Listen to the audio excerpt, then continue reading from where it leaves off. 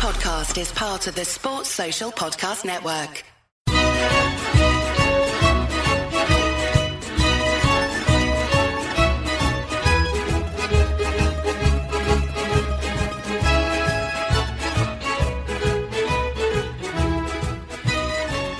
Hello and welcome to another edition of the Forza Napoli Calcio podcast. This is a podcast devoted to Napoli, of course, but you don't have to be a Napoli fan to enjoy it.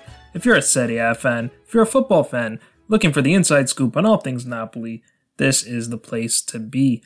I'm your host, Joe Fischetti. Thank you once again for listening.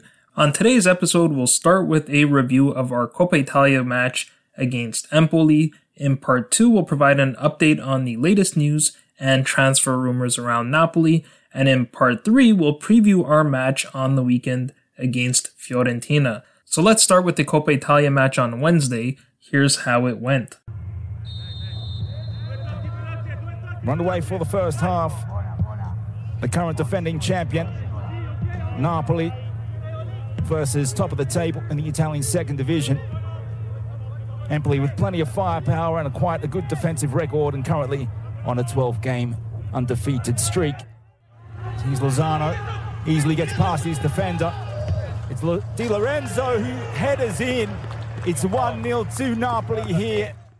And for Berami, can he shoot? He can, and it's into the far corner. Empoli with the equaliser here at the Diego Armando Maradona.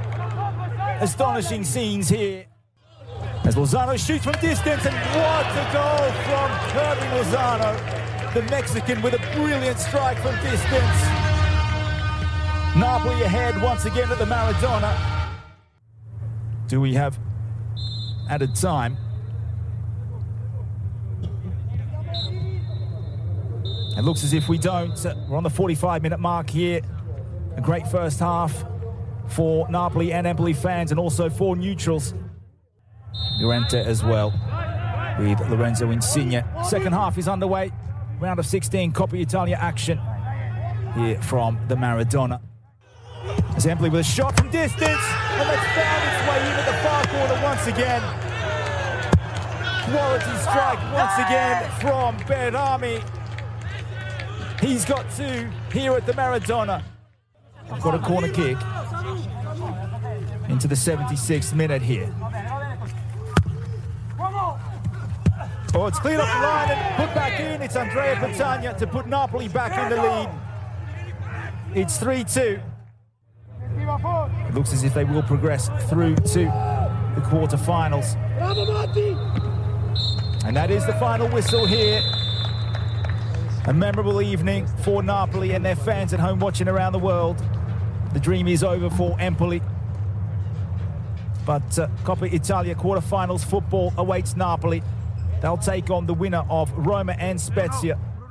As you heard, Napoli won 3-2 on goals from Giovanni Di Lorenzo, Chucky Lozano, and Andrea Petagna. Empoli got two beautiful goals from Nedim Barami.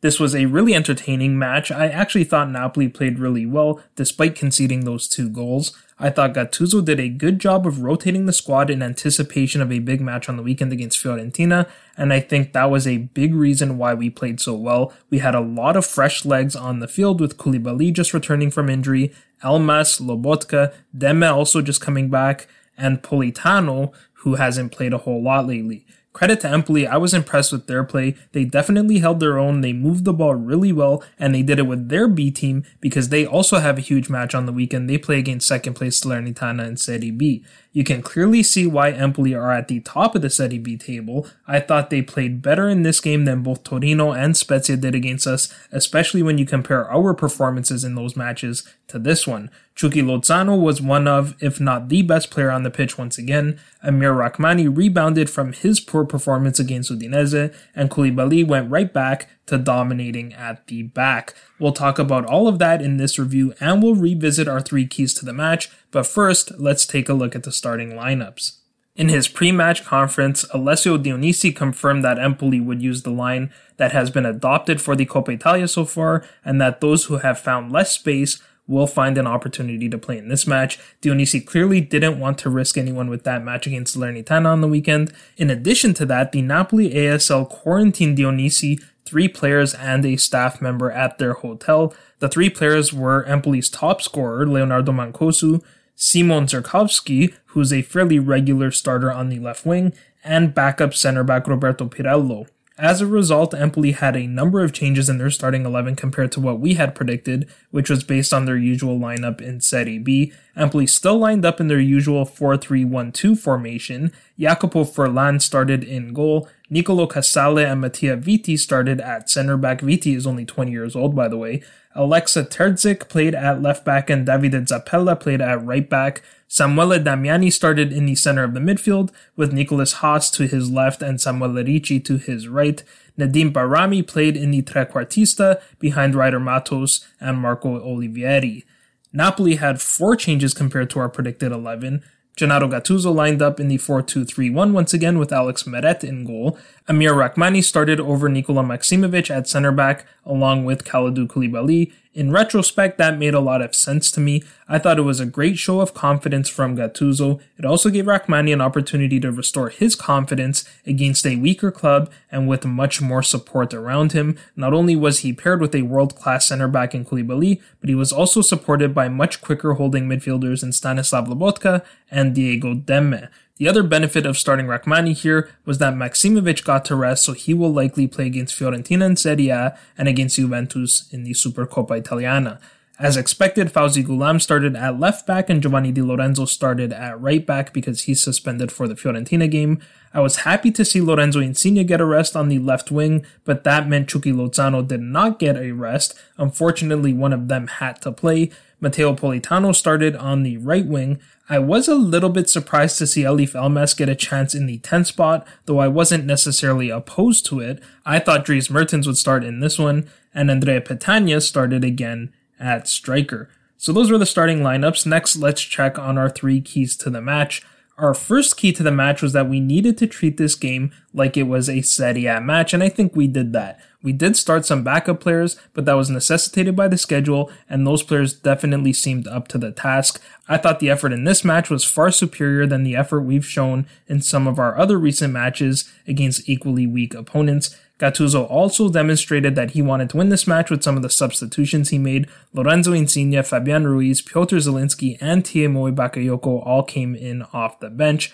Fernando Llorente did as well, which was a bit of a surprise to me. Again, I was expecting to see Dries Mertens get some time, and that's actually a good segue into our second key to the match. The second key to the match was that we needed to reintegrate some of our key players. I'm calling this one a push. We started both Kalidou Koulibaly and Diego Demme, but Dries Mertens did not play at all. Maybe that's a bit harsh. Koulibaly played the full 90 minutes and Demme played 88 minutes, and I thought both were excellent in this match. I felt much more assured with Koulibaly back there. His presence alone makes such a big difference. He didn't necessarily make any spectacular plays, but he's very reliable and he does all the little things well, and that makes a big difference. He made a couple of beautiful long balls, including one to Politano on the right wing and another to Goulam on the left wing. He made a couple of tackles and interceptions that immediately stopped Empoli's counterattack. He covers a ton of ground. He regularly chases players down on the wings when our fullbacks get caught up the field, and he's not afraid to push up and pressure opponents in the midfield,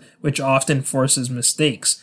Diego Demme was solid as well. He has regained the form that he showed when we first signed him, which ultimately cost a lot in his job. As I mentioned last time, Demme is quickly replacing Fabian as the preferred option in the double pivot. Few players on this team work harder than Demme does. He covered more ground than any other Napoli player in this match, but I think he's challenging Fabian for that starting role, or at least a timeshare, because of how he plays. Demme is always moving. Off the ball, he's constantly pressing opponents and closing down passing lanes. In possession, he's always giving his teammates, especially his defenders, an option in the midfield. When he gets the ball, he releases it quickly and he keeps on moving. That's how you break teams down. When you hold the ball, you give defenders time to get into position and mark their man, which then leaves few passing options available. So both Koulibaly and Demme were very, very good in this match, but we didn't see Dries Mertens. He was certainly fit for the match. We saw him warming up on the sidelines, but I guess that was more of an emergency option, and once we scored that third goal, there was no reason to rush him back. Our third and final key to the match was that we needed to keep a clean sheet. We conceded 2 goals in this one, so obviously this one is a fail. As I mentioned, the 2 goals were both excellent hits, but this still wasn't our best defensive performance. In our preview, I talked about how our defense needs to help out our attackers if they're struggling to score, and that our midfielders need to help out our defenders. With Deme and Lobotka both starting, I thought that would happen, but I don't really think that it did. I saw people complaining that we gave Barami too much space to shoot. I don't think that was an issue on the first goal. I think Di Lorenzo played him well. The issue was that Matteo Politano tried to clear the ball out when it seemed out of reach, and he would have been better off just putting his body in front of the shot.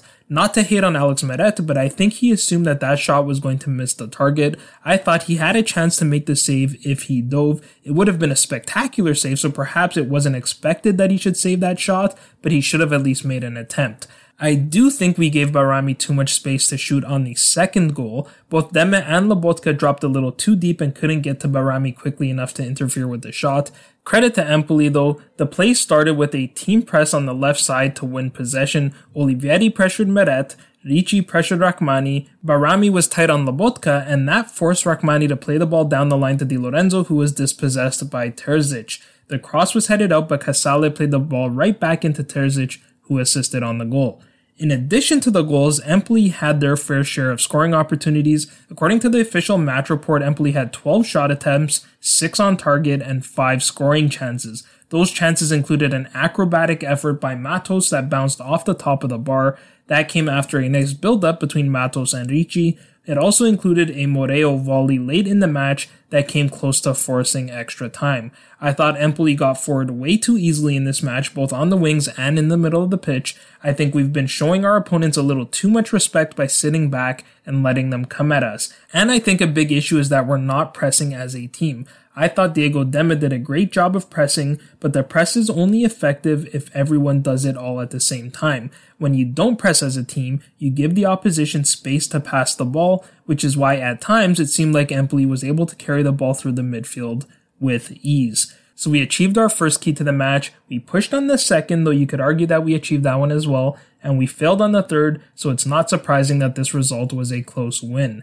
Before we close this pod, I just want to cover a few more points, starting with Chucky Lozano. He put in another incredible performance. I wasn't expecting him to play at all, but I'm glad that he did. He was involved in all 3 goals. He linked up with Di Lorenzo on the first goal. Lozano blew past Zappella before crossing to Di Lorenzo with the outside of his boot. Credit to Di Lorenzo for the header. That's a really tough play to make with a header from that distance. I'm amazed at how much power he got into the header because the ball wasn't coming in with a lot of pace and he had to get low, not to mention the accuracy of the shot. And then he showed his respect for his former club by not celebrating the goal. Di Lorenzo and Lozano were clicking in this match even though they started on opposite sides of the pitch. Early in the match, Di Lorenzo played a beautiful no-look through ball to Lozano, which led to a good shot on target and a better save by Furlan. Had that ball gone in, I think VAR would have reversed the goal for offside, but the quality of the shot was both an indication of the form that Lozano's been in lately and of what to expect from him in this match. Watching in real time, we gave Di Lorenzo and Lozano all the credit for the first goal, but watching it again, this was a really impressive team play, probably one of our better goals this season. We did so many things well on this goal. 6 different players made at least one pass. We had a number of offensive players coming deep to support the defense. Both Politano and Petagna came very deep on the play. We also saw our defensive players supporting the attack in Di Lorenzo and Gulam. We played ourselves out of the back with quick passes, which is something we haven't done enough of this season. Di Lorenzo and Deme played 3 one-touch passes before Petagna switched the play, which is another thing we did well here. We used both sides of the field. The second goal was all Lozano. You can't even give Politano much credit for playing the switch because the pass lacked accuracy, but Pazzella's touch was too heavy. Lozano only needed 2 touches to punish him, the first to steal possession and the second to fire an absolute rocket past Furlan on the half volley. Finally, Lozano and Di Lorenzo linked up again to win the corner kick, which led to the third goal. Shout out to Amir Rachmani, who nearly scored on the corner kick, but his header was cleared off the line by Ricci before Petagna tapped in. The last thing I want to talk about is Andrea Petagna. This guy continues to get a ton of hate whenever he plays, and I honestly don't think it's warranted. I know he spends a lot of time with his back to goal, but his hold-up play is so good that I don't have a problem with that. We had a few chances come directly as a result of his hold-up play with his back to the goal. There was the Insigne shot that went way over the bar, which started with Petagna. Quick sidebar, Insigne is really struggling to hit the target right now. He looks visibly frustrated, which is only going to hurt his game further. He needs to learn to move on and not let a miss affect his play. Back to Petagna, I don't think his teammates are helping him out a whole lot. The service to him remains poor. I counted 6 plays where the ball was played behind him, so of course he's going to end up with his back to the goal. Most players wouldn't even reach those passes, but because of his size, he's still able to control the ball. I also saw people complaining that he's never in the right place. I don't know about that either. He certainly put himself in the right place to score the game-winning goal. That was his 5th goal in all competitions, which is an excellent clip for a player who has only started in 10 games, and 3 of those 5 goals have been the game winner. So perhaps it was more dramatic than we wanted it to be, but we got the win, and we're going to the quarterfinals, where we'll play against the winner of Spezia and Roma. That will do for part 1. In part 2, we'll cover the latest news, and we'll provide an update on the latest transfer rumors.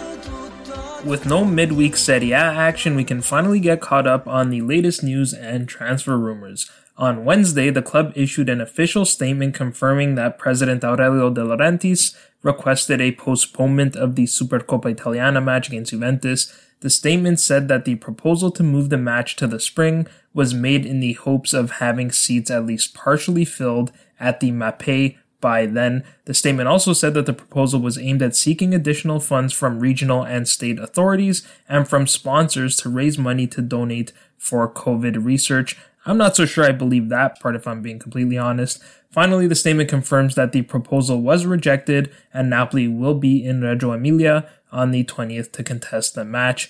A lot of people, including Napoli fans, thought this was a bad look after the controversy with the Juve match and the ensuing appeal.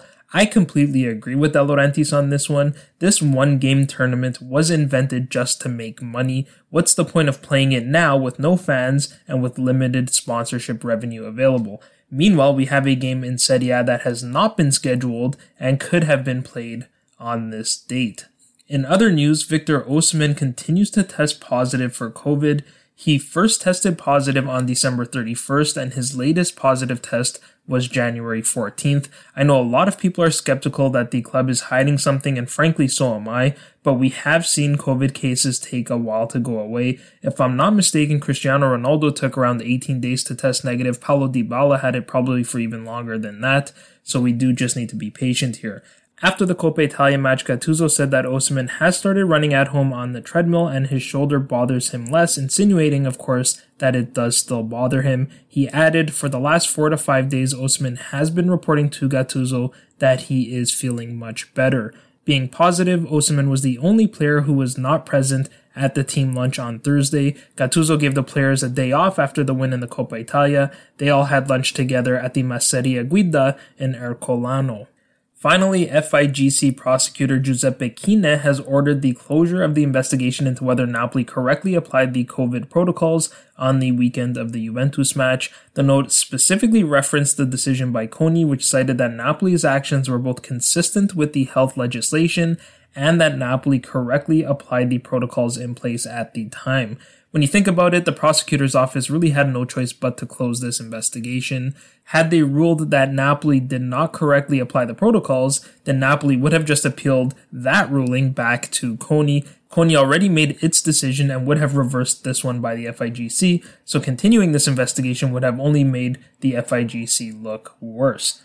In Serie A, Bloomberg is reporting that Amazon is preparing a bid for the rights to broadcast Serie A matches for the 2021-2022 to 2023-24 campaigns, and if successful, those matches would be available through Amazon Prime. Amazon has already secured the rights for a number of Champions League games. Next, let's review the latest transfer rumors. As always, we'll start with Arkadiusz Milik. Marseille continued to express interest in the Polish striker. The latest reports are that Andres Villas-Boas really likes Milik and that Marseille have offered 8 million euros for him. Supposedly, De Laurentiis wants 15 million euros. I think this is a bit of a risky play unless there are multiple interested parties. Or perhaps De Laurentiis is so vexed with this situation that he's willing to let this contract expire just so Milik doesn't play in the Euros. According to Le Disport, Marseille are also interested in Olivier Giroud, though I don't know how realistic of a target he might be. The president of the Polish Football Federation, Zibi Bioniek, recently spoke to Radio Kiss Kiss about Milik. When he was asked if Milik would go to the Euros, he said, "Go and do what? If you don't play for 9 months, it's like returning from an injury." He added that he's amazed at how Milik's agents have handled his departure from the club, because letting a contract go to maturity, in other words, letting it expire, is always a bad thing. Bioniek said, "If I were his agent, I would never have allowed him not to play. I'm angry. He is one who plays as Lewandowski's backup. We have very strong offensive ability, but the national team cannot work if players don't play at clubs." Another player that could well depart from Napoli is Kevin Malcuit. Parma are once again interested in the Frenchman. Parma were interested in Malcuit last season as well, but Malcuit rejected the offer. However, now the situation has changed. It's become clear that Malcuit is not part of Gattuso's plans, with Gattuso opting to start Di Lorenzo every match instead. Gazzetta dello Sport are reporting that De Laurentiis has given Parma the okay on a loan until the end of the season. Apparently, Malcuit is ready to accept the offer as well, but Roberto De Versa is reflecting on the player's condition. According to Corriere dello Sport, Parma are also looking at Atalanta's Cristiano Piccini as an alternative, but it seems like Malcuit will move to Parma. In addition to Milik and Malcuit, there has been a lot of talk about Torino's interest in Stanislav Lobotka. Corriere del Mezzogiorno are reporting that Torino have made numerous requests to loan Lobotka, but Napoli are not willing to do a loan. At the very least, Napoli would want a loan with the obligation to buy. Even that may not suffice. Before the Coppa Italia match, Cristiano Giuntoli told Rai Sport that Lobotka is not leaving. Meanwhile, multiple sources are reporting that Napoli are negotiating with Hellas Verona to acquire Mattia Zaccagni. Verona don't want to lose Zaccagni in the winter because of how important he is to the current team, but his contract expires in 2022, so it seems likely that this will be his final season in Verona. Verona don't want to lose Zaccagni in the winter because of how important he is to the current team, but his contract expires in 2022, so it seems likely that this will be his final season in Verona. I've seen some reports suggesting that Napoli could use the same arrangement we did with Amir Rahmani, which is to purchase the player in the winter and loan him back for the balance of the season. Alternatively, we could buy the player outright in the summer. Obviously, there are pros and cons to either approach. The former protects us from other suitors that might come forward between now and the end of the season, especially if Zaccagni continues his strong play in the second half. The latter protects you from committing in the event the player picks up a serious injury. According to Corriere di Verona, Napoli have offered 14 million euros and Verona are expected to ask for more. So those are the main rumors. A number of other names have been linked to Napoli as well. According to Marca, it's becoming less and less likely that Napoli sign Junior Firpo. He can only leave Barcelona with a max offer and Napoli are not willing to make it. Corriere dello Sport are reporting that Udinese have set a minimum price of 40 million euros for Rodrigo De Paul and that Inter, Juve, and Napoli are all interested. I've also seen De Paul linked to Liverpool. If that's true, you can kiss our chances of signing De Paul goodbye. The Daily Mail are reporting that Liverpool are interested in Nikola Maksimovic as an option to fill in for the injured Virgil van Dijk and Joe Gomez. Maksimovic wouldn't cost much given his contract expires in 5 months, but the report indicates that Napoli don't want to let him go given our own current injury concerns at center back. The Sun are reporting that Liverpool and Manchester United are interested in Koulibaly, but he would cost 110 million euros. I almost didn't even bother reporting this one because of where the rumor is coming from. Koulibaly has had an amazing season, but no one is going to pay 110 million euros for him. My opinion on Koulibaly is that he'll always be worth more to us than what other clubs are willing to offer. I think he'll end up retiring as a Napoli player, and I'd be perfectly happy with that. He will go down as one of the greatest players to ever wear the Azzurri. La Provence are reporting that Marseille fullback Jordan Amaro, who Napoli have supposedly set their sights on, is close to renewing with them, and according to Gianluca Di Marzio, Napoli are also interested in Benfica's Nuno Tavares and Sporting Lisbon's Nuno Mendes. After his big game against Udinese, a member of Tiemoué Bakayoko's entourage, Pasquale Sensibile, told Radio Kiss Kiss that there is a willingness for Bakayoko to stay at Napoli. The Frenchman is currently on a dry loan from Chelsea. Finally, we had a few transfers with our women's team. Anna Martinez has moved to Roma. Martinez's short time with Napoli was fairly disappointing. She joined us from Madrid at the start of the 2020-2021 campaign. As a result of injuries, she only played 230 minutes over 5 appearances and scored no goals. And veteran goalkeeper Sabrina Tasselli joins us from Juventus. She previously played for Sassuolo, Tavernacco, Hellas Verona, and Riviera di Romagna. That will do for part 2. In part 3, we'll preview our game on Sunday against Fiorentina.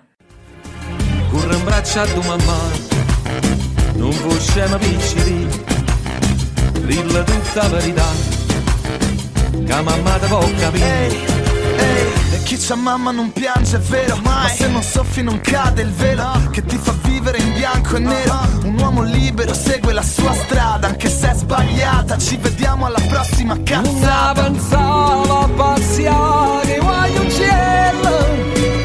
Non t'ho lì, c'è tempo in per inguaiare.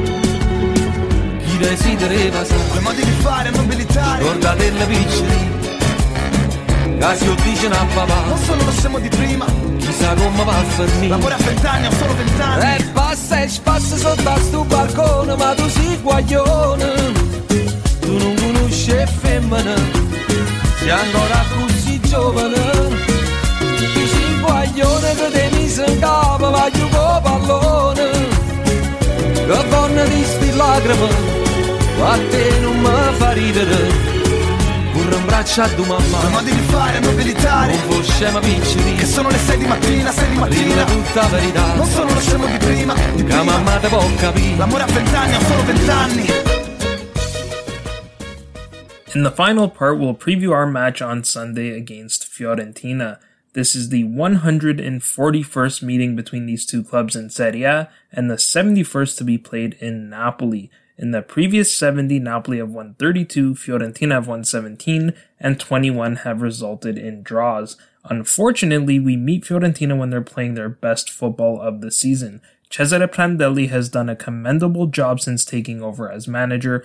After losses to Benevento and Milan, which were understandable given the condition the club was in when he took over, Prandelli has had a record of 2 wins, 4 draws, and only 2 losses. That may not sound that great, but that stretch included matches against Atalanta, Sassuolo, Hellas Verona, Juventus, and Lazio. Prandelli went back to the basics, starting with a focus on defending. Before taking over, Fiorentina were conceding nearly 2 goals a game against some pretty weak opponents in Torino, Sampdoria, Udinese, Spezia, and Parma. Since taking over, Fiorentina are conceding just over 1 goal per game. Prandelli has tested out a variety of formations, but it seems the 3-4-2-1 is what he has landed on. That happens to be the same formation that Ivan Juric uses at Hellas Verona, so it's no surprise that Sofian Amrabat is suddenly playing a lot better than he did at the start of the season. Prandelli seems to be getting more out of a lot of players. Frank Ribéry is playing in a more free role, which has worked well for him, except that he's had a couple of injuries, and Dusan Vlahovic has scored 5 goals in his last 6 matches. The first 2 were penalty kicks, but that may have been what he needed to get his confidence up. So with that, let's get to the starting lineups. As I mentioned, Cesare Prandelli prefers the 3-4-2-1 formation. Bartolomei Dragowski will start in goal. Typically, Igor starts at center back with German Petzela to his left and Nikola Milenkovic to his right. Petzela got hurt in Fiorentina's last match, so I think we'll see Lucas Martinez Quarta in that role. Alternatively, Prandelli could go back to the 4-man back line, in which case we'd likely see Cristiano Biraghi play at left back and Martin Cáceres play at right back. Those same players would move up in the 4-man midfield to play on the wings, Sofian Amrabat and Gaetano Castrovilli will play in the center of the midfield. I'm curious to see who will play up top behind Dusan Vlahovic, who will play at striker. Frank Ribery is still dealing with knee issues. Giacomo Bonaventura and Valentin Isaric played in the Coppa Italia, so I doubt both of them will start again in this one. I only expect one of them to start, so I'll go with the younger Isaric, and I think we'll see Jose Callejon play his first game ever against Napoli. For Napoli, Gennaro Gattuso will line up in the 4-2-3-1 once again. David Ospina will likely start in goal. Kalidou Koulibaly should be paired with Nikola Maksimovic at center back. Mario Rui should start at left back because Fauzi Ghoulam played in the Coppa Italia, and Elseid Qusai will have to play at right back with Giovanni Di Lorenzo suspended for this game. Timoe Bakayoko and Fabian Ruiz should return in the double pivot. Diego Demme played great against Empoli, but he usually does not play twice in 3 days because of how hard he plays. Lorenzo Insigne will return to his starting role on the left wing. I'm going to go out on a limb and say that Matteo Politano starts on the right wing. Chucky Lozano has been amazing this season, but he's played 4 games in the last 11 days, and I'm sure Gattuso will want him to play in the Supercoppa midweek. So if Lozano plays in this game, he will end up playing 6 games in only 18 days, which in my opinion is too much and would simply be irresponsible. Piotr Zielinski will return to the number 10 spot, and I think we'll finally see Dries Mertens start at striker, given that Petagna played 88 minutes against Empoli. So those are the starting lineups. Next, let's look at our 3 keys to the match. The first key to the match is we need to take advantage of our fresh legs. As we talked about in part 1, we started a number of bench players in the Coppa Italia. Rachmani, Ghoulam, Lobotka, and Elmas all started in that game. With our predicted 11, only 2 players would have started in the Coppa Italia match, which would be either Politano or Lozano, whoever starts on the wing, and Koulibaly. Koulibaly would still be relatively fresh with that match being his first game in a month, and if Politano starts on the right wing, he too would be relatively fresh. His playing time has been limited with the form that Lozano has been in lately. Mario Rui, Nikola Maksimovic, Elseid Qusai, and Dries Mertens did not play at all in the Copa. Insigne played a half an hour, Fabian and Zielinski played only 20 minutes, and Bakayoko only played in the final few minutes of the match. On the other hand, Fiorentina's game against Inter in the Coppa Italia went to extra time. Igor, Milenkovic, Castrovilli, and Amrabat all played the full 120 minutes. Vlahovic played 68 minutes, Isarek played 52 minutes, and Bonaventura, who we think will be on the bench, also played the full 120 minutes. With all of those players on short rest, you can expect Fiorentina to take a very defensive approach to this game, which then takes us to our second key to the match, which is that we need to play quick. Fiorentina are going to sit back to conserve their energy and look to strike on the counter. We've really struggled to break down the low block this season. We've also been exposed on the counterattack, so those are both things that concern me.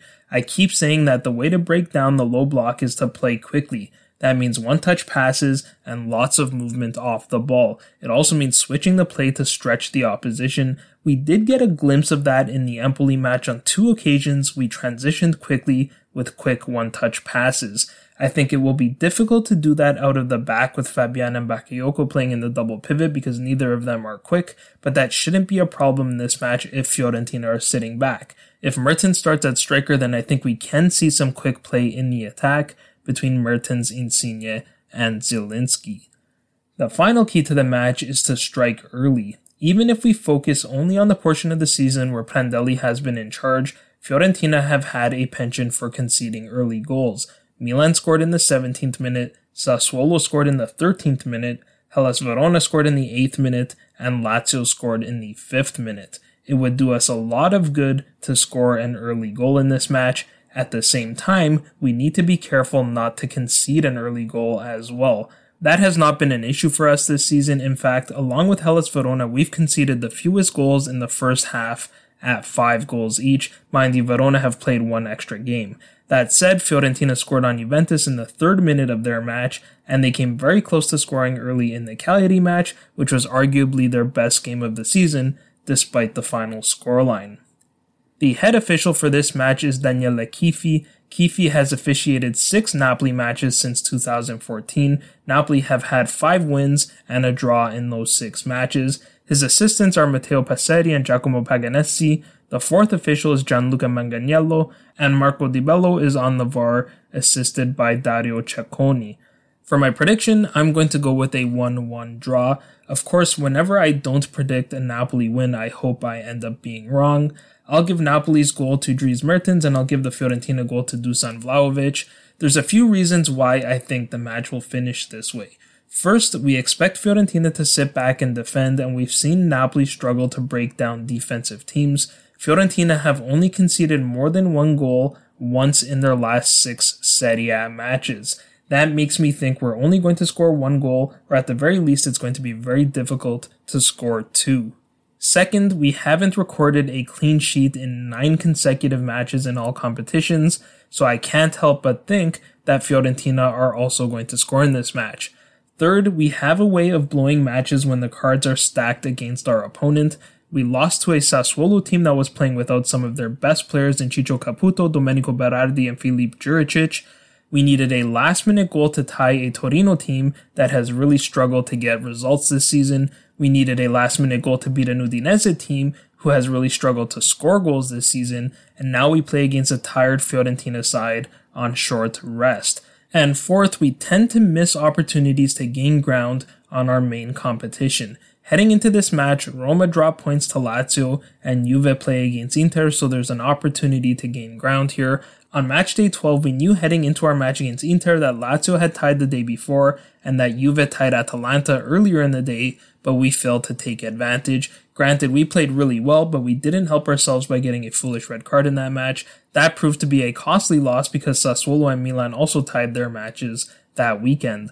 On match day 14, we knew heading into our match that Juventus lost to Fiorentina the day before and we barely scraped together a draw against Torino. And then on the last match day, we knew heading into our game against Udinese that Roma and Inter had tied earlier in the day and that Juve played Sassuolo later in the day, and we came within minutes of letting that opportunity slip away as well. So a number of factors worry me for this match, but like I said, I hope I'm wrong. That will do for this preview. I hope you enjoy the game. That will also do it for this episode. If you liked what you heard, please share it with your friends and give us a 5-star rating on your favorite podcast platform. As always, if you need to get a hold of me, you can find me on Twitter at Joe_Fischetti5, or you can find the podcast on Twitter and Instagram at Forza Napoli Pod. We'll talk to you again next week to review this match and to preview the big Supercoppa Italiana final. But until then, I'm Joe Fischetti. Forza Napoli sempre.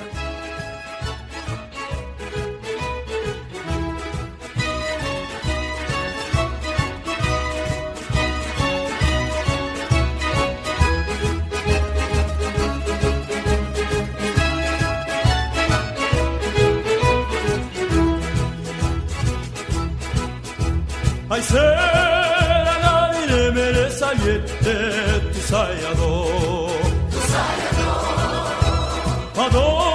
sto cuore ingrato chiudi spiette, famene un po',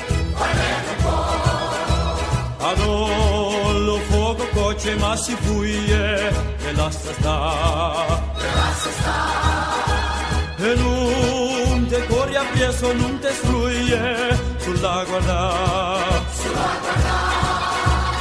Yamma, yamma, yamma, yamma, yamma, yamma, yamma, yamma,